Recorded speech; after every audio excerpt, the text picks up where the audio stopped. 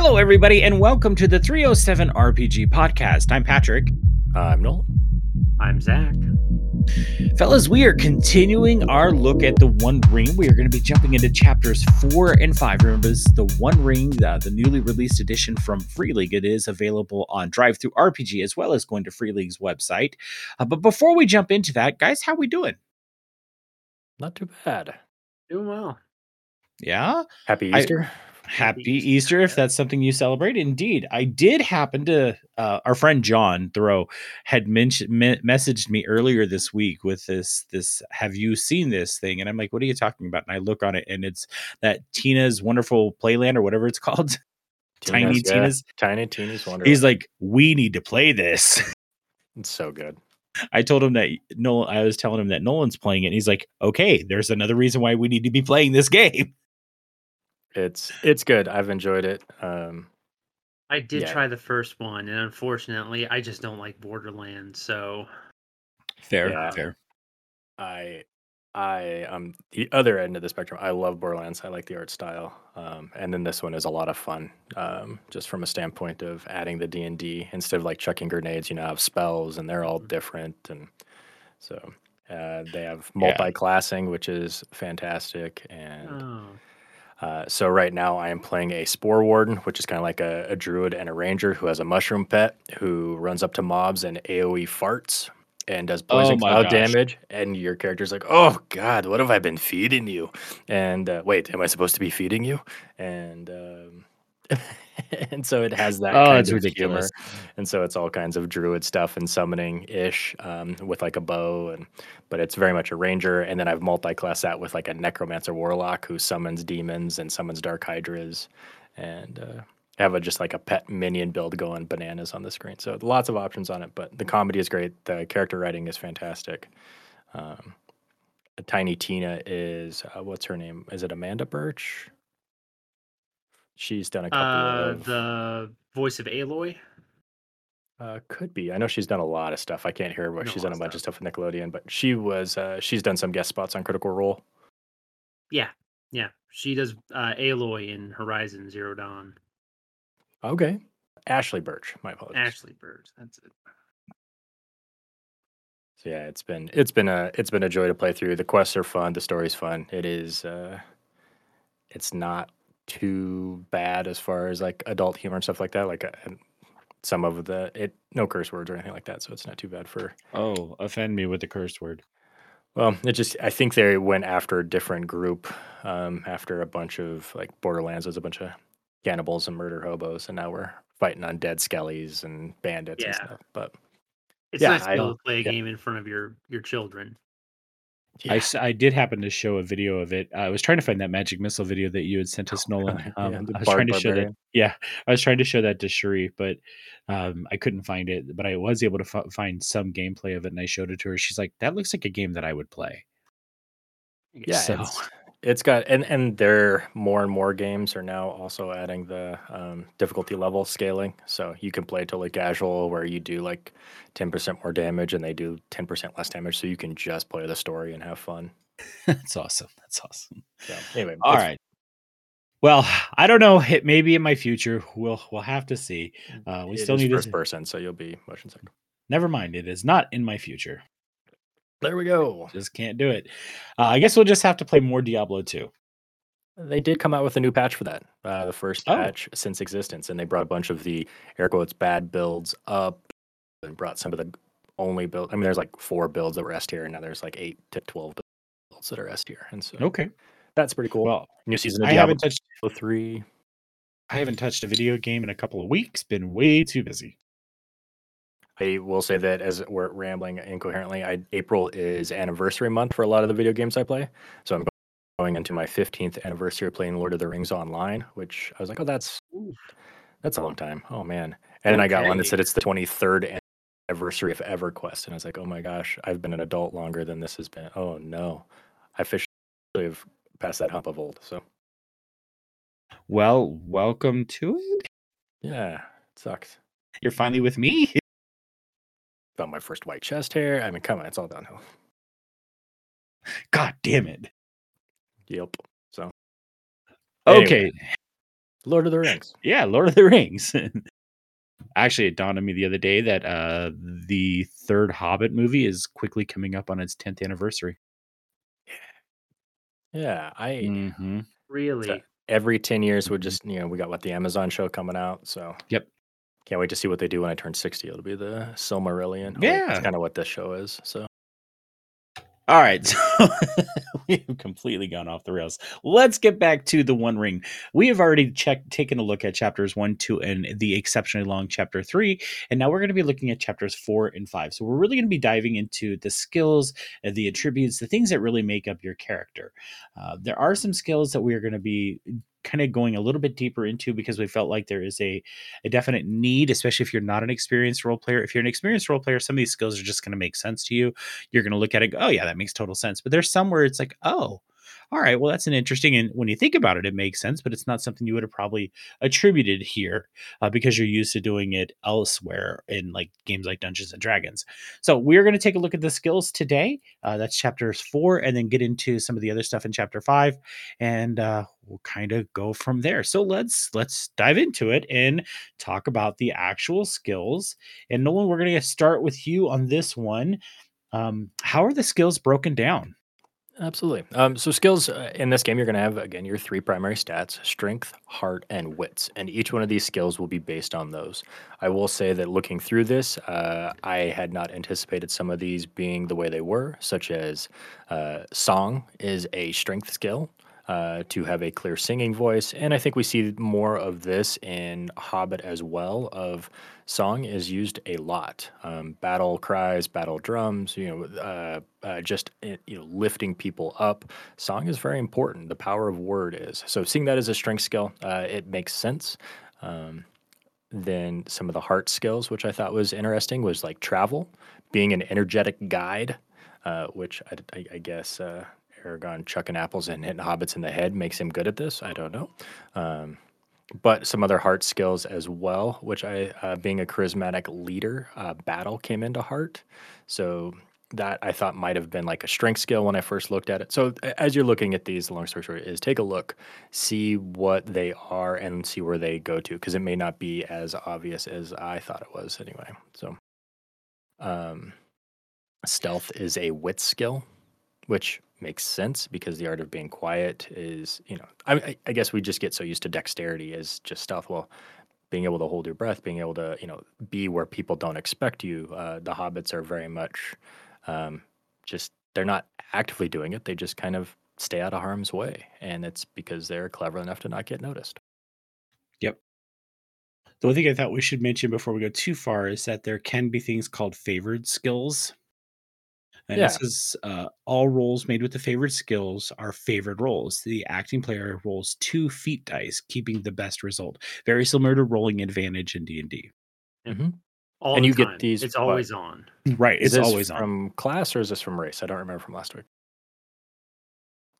Well, they're one and the same in this game, but you get a bunch of favored skills. Yeah. It can be from your cultural background. It can be from your choice of like focus, like captain, Right. warden, That's I guess what I avenger, call class. whatever, Right.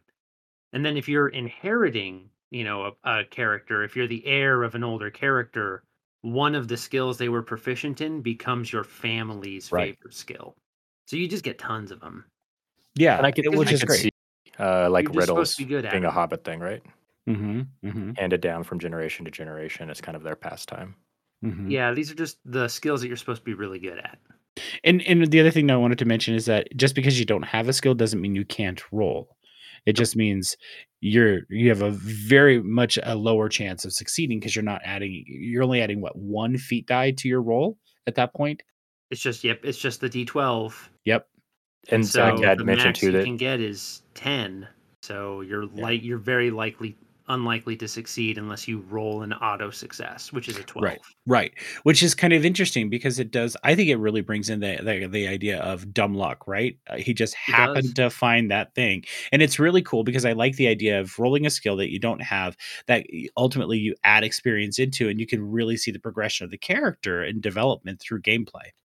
Yeah. It the is I'm one of all those about things that, where though. I mean, it's only a 1 in 12. That's a lot less than like a 1 in 20 Sure.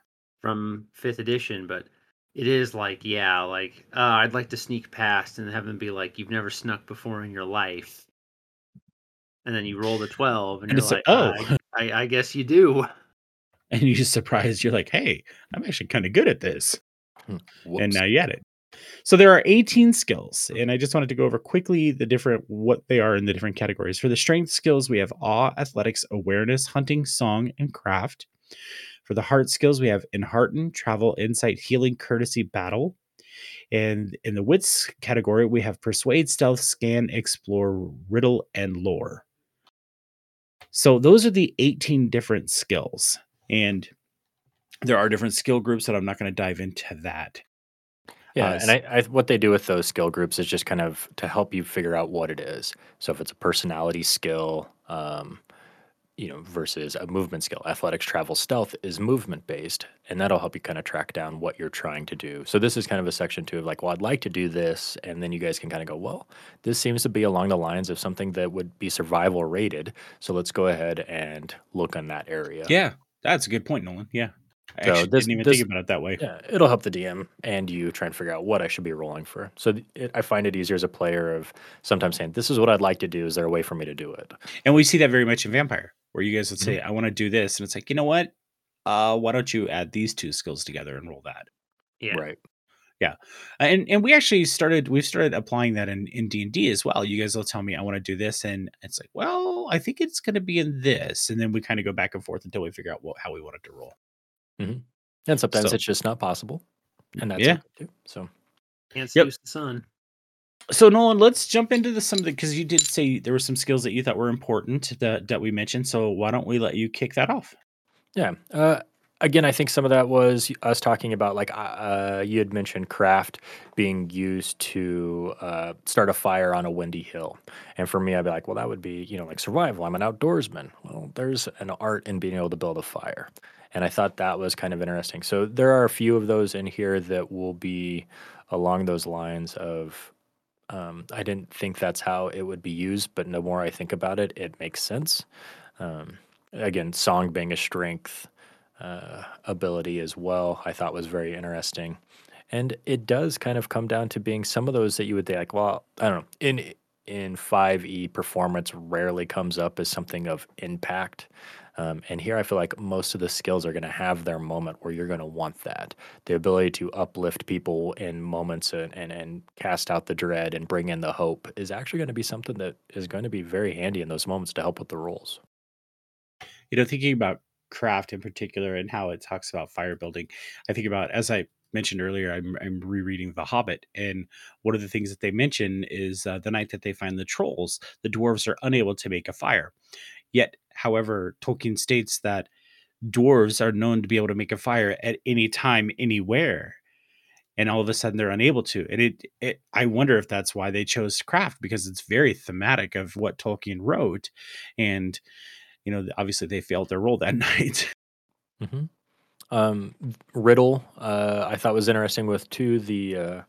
It's kind of like it can be combined into part of looking through information. So it allows almost like an investigation style check if you're familiar with 5e. You can try and draw conclusions from just pieces of information. And then the other avenue on that as well is if you're talking to somebody and not trying to give away the whole truth. And what that made me think of was Gandalf's got to have like a, auto, 19 out of 20, on this thing here Right. with his ability to speak in riddles. But we hear that a lot. You speak in riddles, Master Dwarf. You speak in, or, however, and it's like, oh, okay, I'm telling you the truth without telling you the truth.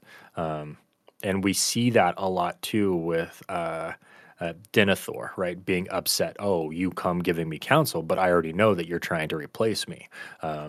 So I, a lot of this stuff is very thematic, and I could find tie-ins to the movies and the Hmm. books.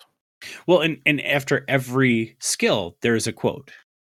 Yes. And it definitely shows us where they're getting some of this stuff, and this I think speaks to the beauty of this book, the fact that they are showing you how they pulled this from Tolkien's writing, from Tolkien's lore, and applied it to this, and I just think that's wonderful. Mhm. Yeah, it's nice. It I don't know. Reading this stuff gives me a nice warm feeling of like, oh yeah.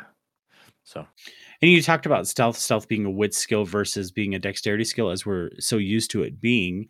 And it really does. If you think about it, it's like you have to know what you're doing. They mhm. talk about when the hobbits or when the dwarves are going up the hillside to see the trolls or to identify the trolls, right? Bilbo was very upset because the dwarves are making so much noise, in his opinion, and he's talking about, or he's thinking to himself, how hobbits walk so quietly through the woods, and it's just they just know how to walk quietly, and the dwarves don't. Mhm. So I thought that was, again, it's one of those things where it's just pulling from the books, pulling from Tolkien's writing and applying it to this game. Well, and I think so much of the again with it being a wits thing, it does show um, when you need to be able to react at a moment's notice to be where you're not supposed to be, right, or not expected, because it does talk about tailing somebody or shadowing somebody. You know, there's an art in that, and it does take some intelligence. So yeah, I I was happy to read through these here and see that I didn't find a skill that I thought was wasted, which I feel like in 5 either. Sometimes like, well, that's not going to come up, or if it does come up, it doesn't really matter. My Right. ability to play my loot in the inn is probably not going to wipe the party as much as me being able to make an athletics check and not fall from the side of a mountain. Right. That's legit. I do think that an earthen is an auto select. Every adventurer needs an earthen. I'm just gonna continue to hound Nolan about that. I mean, you've got to find the relics of the past. That's right. That's how you Y- find Sting. There's a whole That's right. select. There's a whole section on treasure hoards we got to get to. Like, Yeah. how else do you think you get those? By an earthen. Zach, were there any skills that stood out to you that you thought, didn't at first it make sense, but you're like, you know what? That actually does work. No, I think they're really deep cuts. Like the fact that they have a little quote from the books, at the end of each skill to kind of let you know where they pulled it from. At first glance, they just don't really make a lot of sense. You're like, what, like a riddle or, and hearten. But the more you like think about it, you read the quotes, like the developers really showed their work. They put a lot of thought into this. You can They feel how really much did, thought they put into it. which It's I think just speaks to the beauty of this game. and some are gonna make sense like hunting and persuade, but um others, yeah, like even things that we kind of understand, like insight or persuade, like they still have a unique kind of take on them. Like, also, I love awe, which is just how you look, which is strength based. Yeah, Because, like, Gaston, like he has a high awe skill. he You does. just one look at Gaston, like no one spits like Jump to Disney real Gaston. quick. So, I think, yeah, they all kind of make sense. I think they're fun little takes, and I think they could I have do. just been like survival, endurance, or survival, persuade, intimidate. They could have done all that kind of stuff and just So, gone and with really basic level skills. But I think they really like dove deep into the books and came up with their own takes on them. I know we keep making fun of Inerthen and Inharten, and it really is just us poking fun at Nolan. Nolan is the kind of person who reads really fast, and sometimes because of the way he reads the words, my brother does this too. Like he'll just miss a letter in the word, and then he just says the word, and it cracks me up all the time. Um, However, when it comes to Inharten, I'm going to read what the skill is, and then I'm going to read the quote so people can see what we're talking about. It says player heroes can use the Enhearten skill to instill positive feelings in others, urging them to act on the matter at hand. They achieve this mainly through example, charisma, and personal conviction, rather than through the effective use of words, which falls under persuade. This skill can be used on individuals, but is particularly effective influencing crowds. Player heroes with high Enhearten ratings, can be forceful orators, passionate agitators, and well-loved leaders. A successful Enhearten role awakens a chosen feeling in the subject, as long as it is not in opposition to their current mood. A superior success is enough to influence wholly disinterested individuals and turn rivals into supporters. So that's the skill. The quote is, "He returned to the walls and passed round all their circuit, enheartening the men." And I mean, you think about, like, if you're just thinking about the movies and what Aragorn is able to do to the men. I mean, even to, Theoden, how he inspires Theoden to ride out again. That is totally enheartened. And I just love how they link these skills and show you where they got them. And I think we see a lot of examples of it, just from that as well. Boromir rallying the troops is Yep. phenomenal at this. He probably is one of the best through doing it through example. Um, Gandalf talking to Pippin before the gate, like Pippin's like, I can't believe this is how it ends, Yeah, and that's a Gandalf good point. very much there. And then I also was thinking of in The Hobbit when the mob shows up with all this gold and the dwarves and stuff like that, and they're ready to lynch the leader, the big guy, whatever his name was. And he comes out and he totally flips the mob into his favor and supplies the dwarves. And now it's not about him being a gold hoarder. It's about, let's help these dwarves and we're all gonna, like, I mean, he totally used it for evil, but it was fantastic. Yeah, that's a great point. So that's the skills. Now, as we continue through this chapter, we're going to get into the combat proficiencies. I love the quote right at the beginning. Legolas shot two through the throat. Gimli hewed the legs from another that had sprung up on Balin's tomb. Boromir and Aragorn slew many. So, so we have some combat proficiencies. Zach, we're going to turn this one to you. They work exactly like skills. Every time you need to in combat use a weapon, you roll your d12, you add as many d6s as your skill, and you compare it to your strength, and that's it. And the whole fellowship is here. You've got axes, Yes. you've got bows, there's some spears, which I guess no one in the party used, and swords. And every No, I don't think they did. I mean, the Riders of Rohan did, but that's about it. yeah, and there's also some unaffiliated weapons like cudgels and daggers that I think everyone gets to just use. Yeah, those are going to be in your was their brawling section, right? Yeah, they're things that they're just everyone kind of has. I don't really think you need like a proficiency in them. Like everyone knows how to use a dagger. Even Pippin and Merry know how to use a dagger. Even Grima knew how to use a dagger in the Yeah, movies. exactly. And they So do with the spears. They do talk about that with the Rohirrim pointing the spear at his chest, and Gilgalad Oh, was that's right. a Yes. great spear wielder, Yep. to a point that he used a great yeah, spear, the used two icicle. hands, and Elrond carried his banner. Yeah. So and as you kind of get into the combat, each one does different things. Um, like axes have a really high injury rating, which we'll go over later. But that's Right. your chance of inflicting like an instant kill.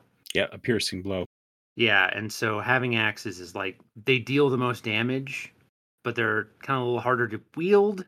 Swords are just like kind of your everyday weapon. Some are good. There's a lot of them, so if you have proficiency in swords, you'll get to use a lot of different things.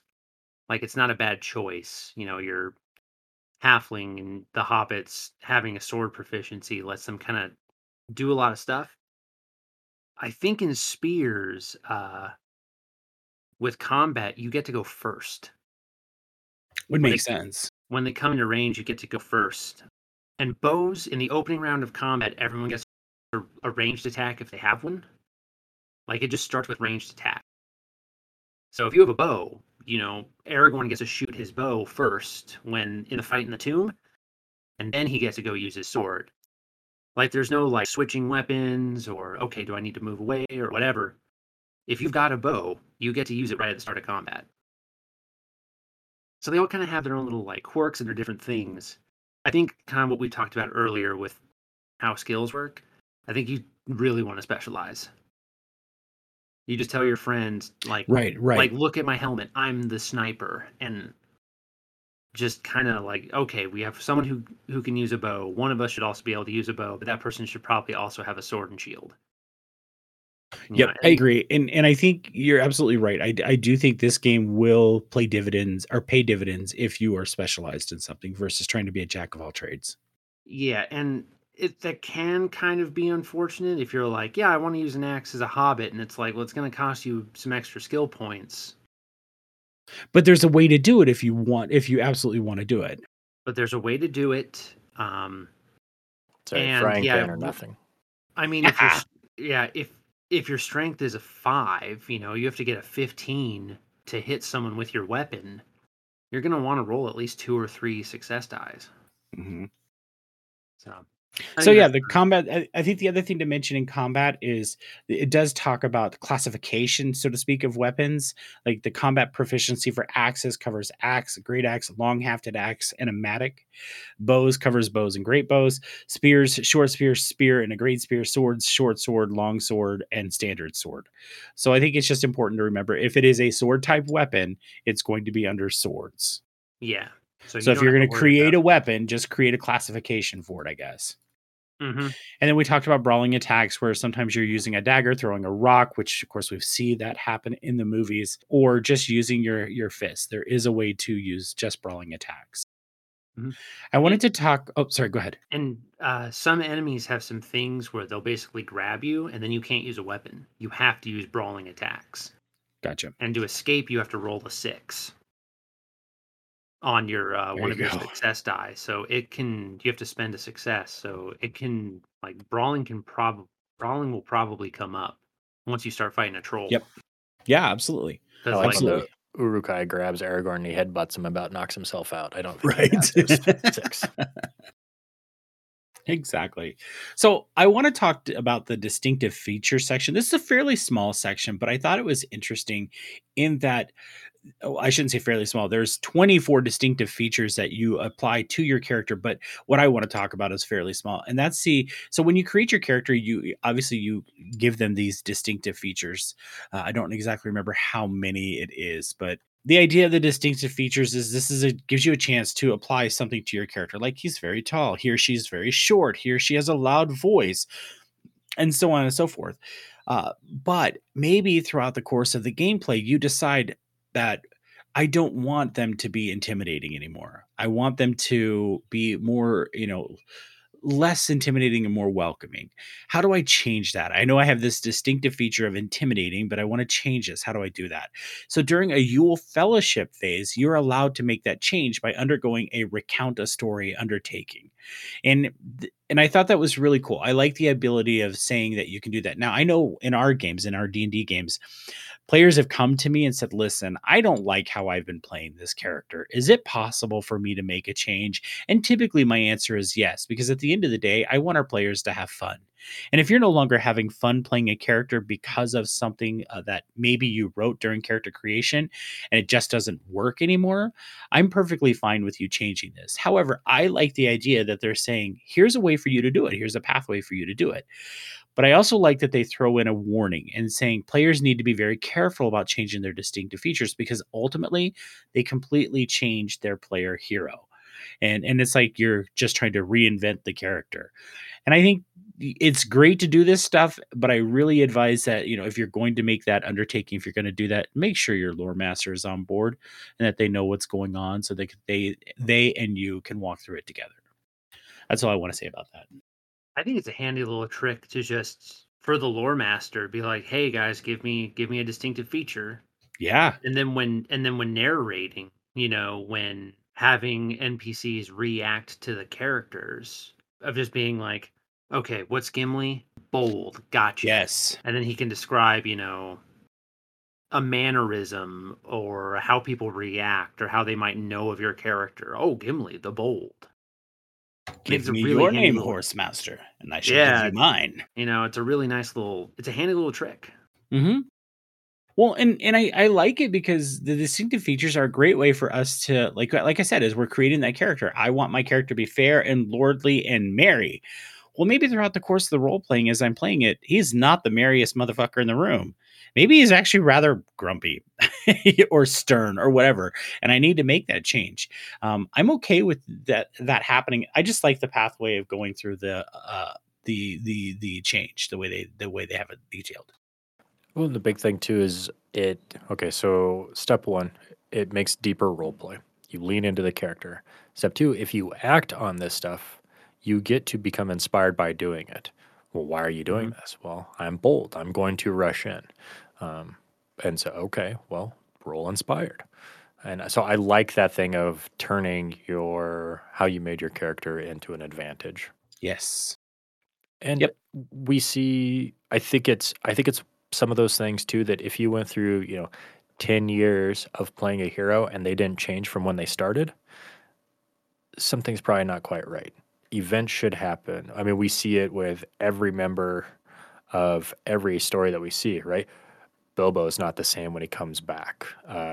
Frodo's not the same when he comes back. Sam is by far. I mean, think of Sam being the hidden gardener to, you know, being what he was, at the end of the story.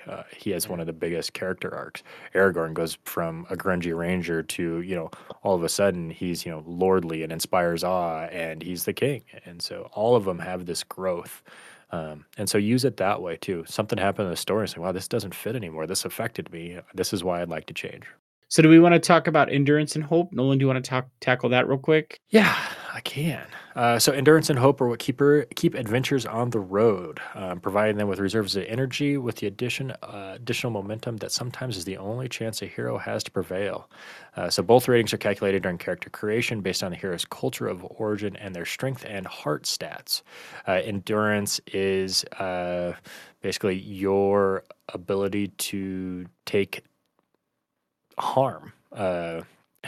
In particular, player heroes lose endurance during combat when they suffer physical damage. Um, and also, as you take harm, I believe it also affects, or as your endurance goes down, also your ability to carry the load, as Sam would say, Yes. goes down as well. Yeah, all of your gear, your armor, your weapon, and your helmet, excuse me, have like a weight to them. And then if that exceeds your load, you become weary. And if you're weary, anytime you roll a d6, a 1, 2, or 3 is a 0. So you have a 50% chance of rolling a 0 on your success dice. It it's a it's bad. You don't want it. You don't want that. Part of traveling as well will cause fatigue, so too much time out and about will cause a form of exhaustion. When gain fatigue points temporarily raise the traveling player's total load, effectively making it easier to become weary. Yep. And I like the fact that in this case it talks about resting and how important resting really is. And we see that in the books where, they spend weeks at Rivendell instead of just a couple of days. And the whole point is trying to get the party rested so they can continue their journey. Yeah. I like extending out the time frame of being like you're gonna have to rest for a while. Right. And we saw that with Symbaroum where they're like, yeah, you don't actually get a full rest unless you go into a place that's safe for you to rest in. Whereas with D&D, it's like, okay, you slept for the night, you got a long rest. Doesn't matter if you're out in the woods and it's raining like cats and dogs. That's fine. No one will give us a layman's tiny hut and we'll be good. And we see that in the stories as well when they're in Rivendell for months. Yep. Recovering, so it happens quickly in movie, but in the books it is a significant amount of time that takes Yeah, them if to I'm recover. not mistaken, the dwarves stayed in Rivendell for 14 days before they moved on. Yeah, I and they could be were wrong on they that. were healthy. Yeah, exactly. They didn't have the chase of orcs or things that the movie depicted. And they were also very welcomed in Rivendell. Mhm. So yeah, I thought those are important things to keep in mind because it does show us that there are consequences for our actions. There are, you do need to keep in mind that you are traveling on the road. Traveling on the road is not easy.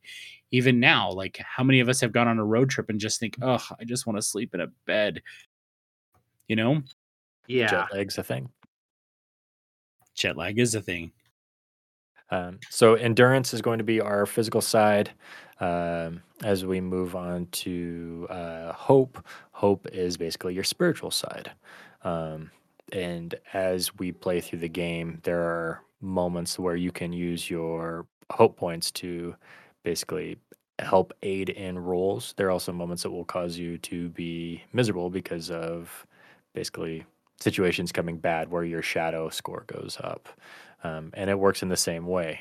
Your basically will to fight, and also takes the ability to takes time to recover as well. This is some of that stuff where inspiring each other, as Zach said with Inharton, is going to be very key because you need those. I mean, sometimes it's what you have to do to pass a roll. So then we have standards of living, and I just don't feel like we need to spend a whole lot of time on this. This just talks about like it really gets into cultures more than anything. And it's, we've talked about the standards of living before. They have a guide of poor, frugal, common, prosperous, rich, and very rich. Talks about your starting treasure. This is, rewards after adventuring. And it does talk about how no culture in Middle Earth is very rich, which is, No, yeah. And it would only say, Bilbo is very oh, rich. right, because of his mithril shirt. And it talks about how player heroes begin the game with a treasure rating corresponding to their cultural standard of living. So as you create your character, we mentioned this before, look at what your standard of living is, and that's where that's going to come into. War gear, Zach, you want to touch quickly on war gear? Yeah, it's just your weapons. Your weapons, your armor, and your shield. The only thing like about weapons is that they all do a set amount of damage. An axe deals 5 damage. That's it. You don't have to worry about rolling dice. Did you hit? Perfect. 5 damage. There's a load, which is how much like weight it takes to carry around. Remember, if your endurance goes beneath your load, you become weary, and you might have to drop some stuff. Um, the big one for your war gear is your injury rating. Yes. That is the target number that you need to keep aware of. If you roll a 10 or a 12 on your d12, remember an 11's a 0 because it's weird, but if you roll a 10 or an auto success, then whoever you hit has to roll their armor and try to get that target number. So a dagger has an injury rating of 14. You would roll I get hit with a dagger, I would roll a d12. I would roll my armor dice, which might be like a d6 or 2d6. And if I don't beat that target number, you just die. Yeah, it's pretty brutal. You just straight up.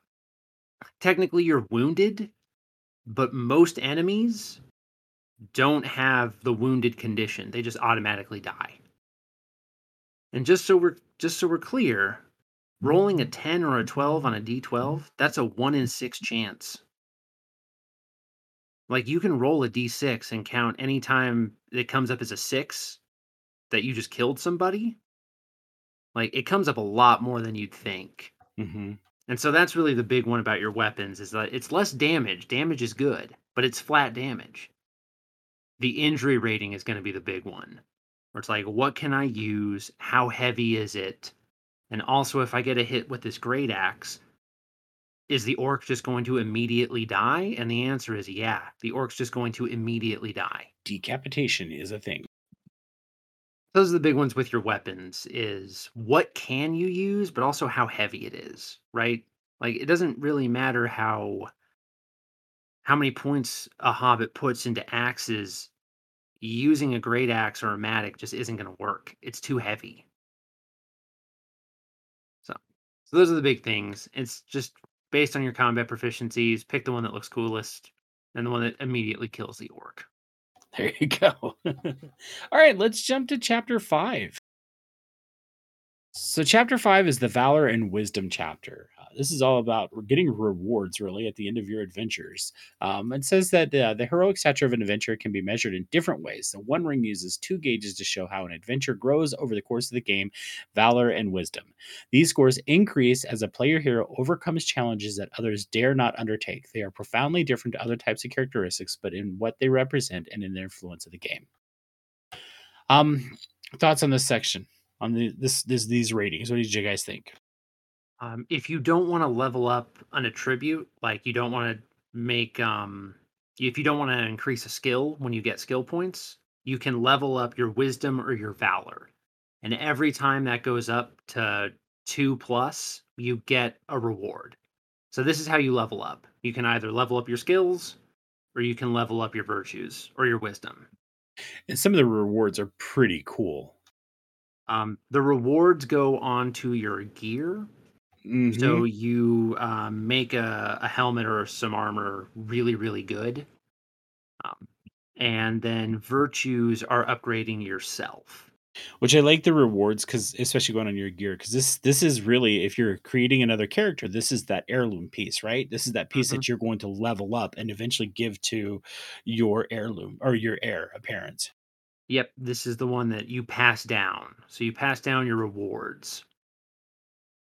And I like that the idea behind the growth of the character is kind of two very different ways, right? Wisdom is your ability to grow um, as basically a person, and valor is you to kind of grow in your actions. And I think that's kind of a neat way, again, relaying back to we can see people grow in various ways throughout the movies and the books in this way. You can, oh, okay, I can see why they did this. I also wanted to mention that if you start to level up an item, that item gains plot immunity, meaning it cannot be destroyed or taken away from you by the lore master. That item will be with you always. They would also be fun things to work in uh, with your lore master as well, is what I thought. Mhm. I imagine playing the game, and it's like, okay, so my first character is going to be a very high combat, very angry elf lady whose heir is going to be a Dunedain that she meets and falls in love with, who eventually has the kid, and the kid wants to seek out something that was taken or something like that. You know, like kind of a quest, right? I want my mom's bow and I want my dad's sword. Where are they? You know, type situation. Yeah.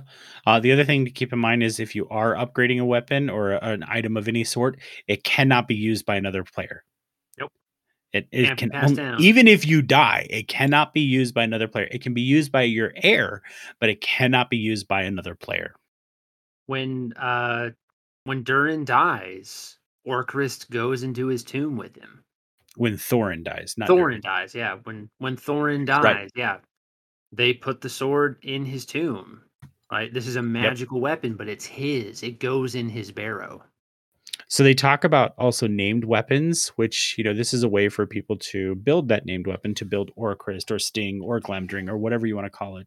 Uh, so they talk about, how that can be developed. And it does go into say stuff like dwarves did not name their weapons. They may be like the axe of someone, like in this case, the axe of Durin is like one of the most famous orc weapon or dwarf weapons, right? Or if they do name them, they just keep it really secret, which I thought was kind of Yeah.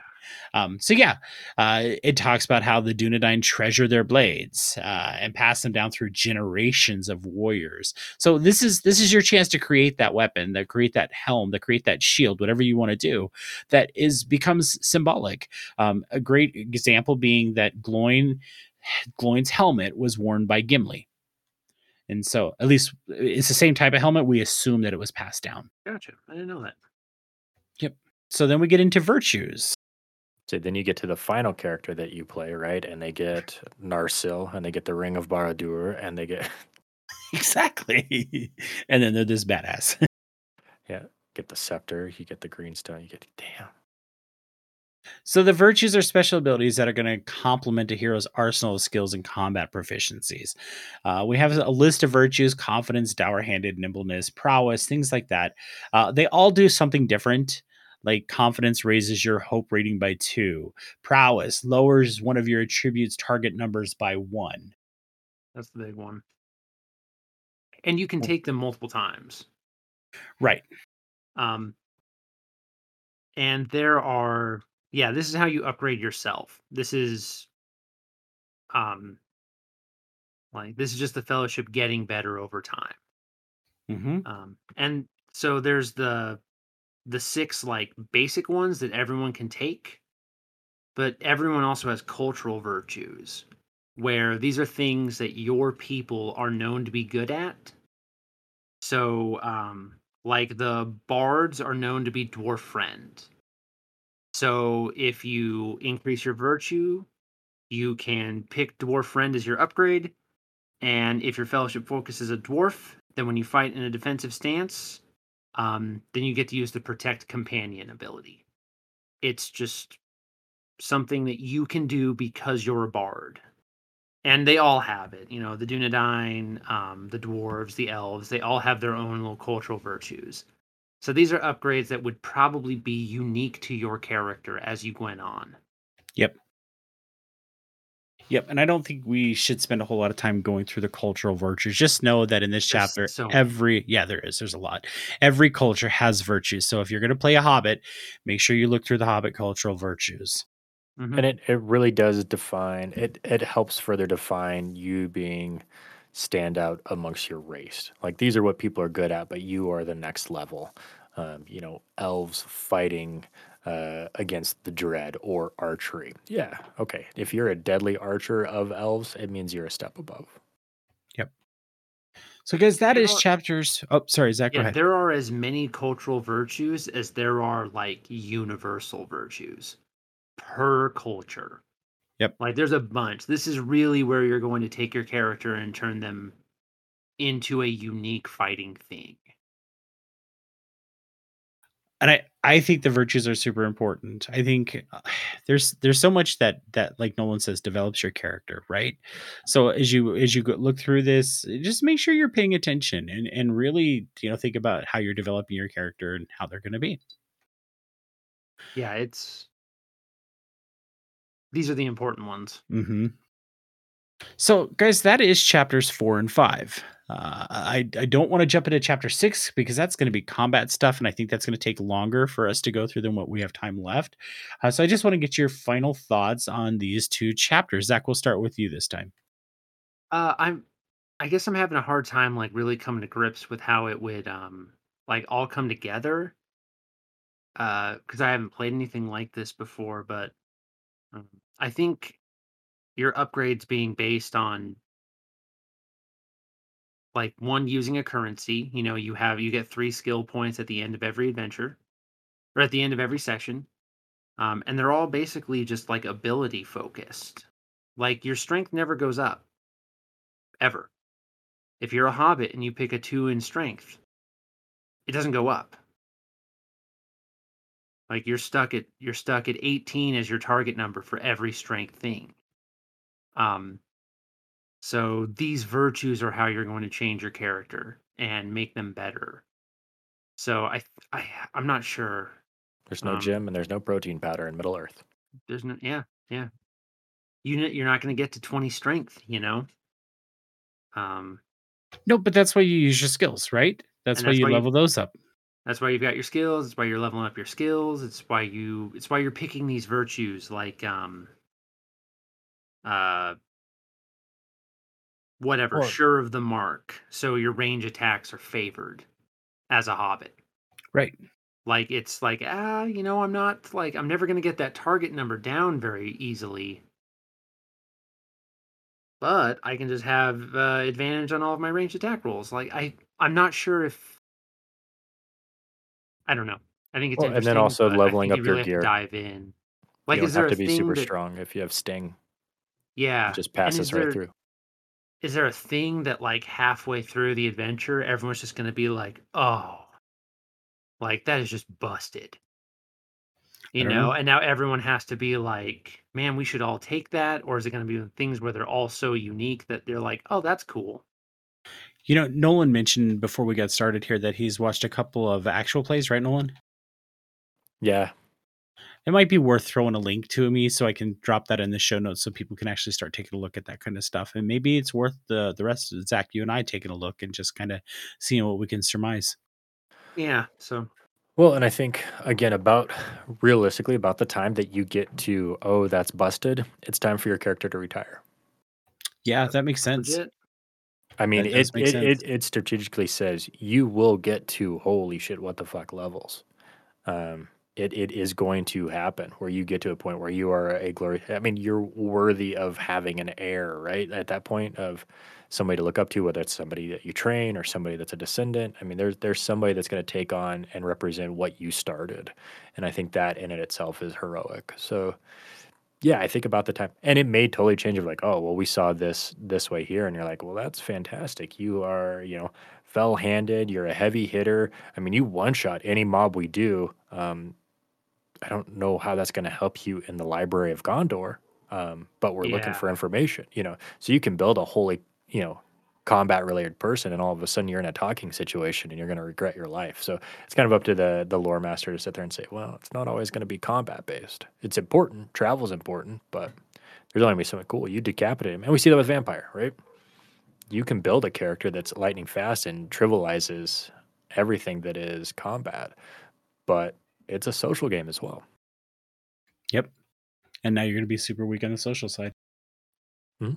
Well, I really I enjoyed these 2 chapters. I thought they were really interesting. I like the importance of skills. I like seeing how important they are and how they're going to affect the character. I also liked seeing that, like I said, that pathway of being able to change some of your integral things, like your virtues and stuff. I like that. I like the idea of having a weapon that you've upgraded that cannot be taken away from you no matter what. Yeah. I do think we see some of that stuff in, like, I know it's happened in D&D where, like, I've done something and sometimes it's unintentional where you guys lose something, or like the whole critical failure and the weapon explodes kind of thing. I like that can't happen.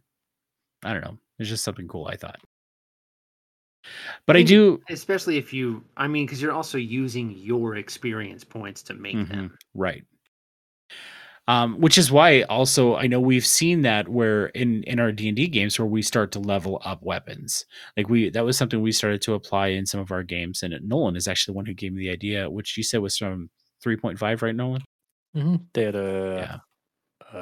it was like the Book of Nine Rings or something like that type, legendary weapons that grew in power with you as Right. you awoke it as you did stuff.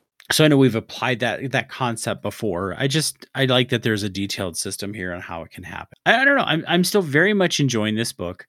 Again, I can't rave enough about the artwork. It's so good. It really is, and the layout of the book is really well done. So yeah, I think I highly recommend this book. I think people should buy it. Yeah, it's very cool, and there's a lot to it. I mean, that is the big thing. I mean, we're on chapter 5 and we're just through the character creation, and again touching with why eventually you get super broken. I mean, if you think about every character, the shadow eventually takes hold of all of them, and even the most noble and the greatest of them have their moments, of doubt or fear or losing control. And so it's an interesting thing of how important, I don't know, the hope is and morale is in this world. And I really enjoy that aspect of it. I would say it's more important than hit points at this point is the sanity and keeping together. I mean, it is literally the fellowship, right? Yeah. Well, guys, that is all we have time for this week. Unless you have something else we need to add. Don't. Okay. Yet. Well, thanks everybody for listening. We are gonna do a little bit more chatting about the One Ring next week. At some point, we're gonna have to wrap it up and move on to something else. We're not sure what that's going to be yet, but we do have several options to look at, including some new stuff that we've just started to get the PDFs for that was on Kickstarter. So lots of stuff in the pipe, lots of things to talk about, and I guess we will see you all next week. Thanks for listening. Bye, everyone. Bye.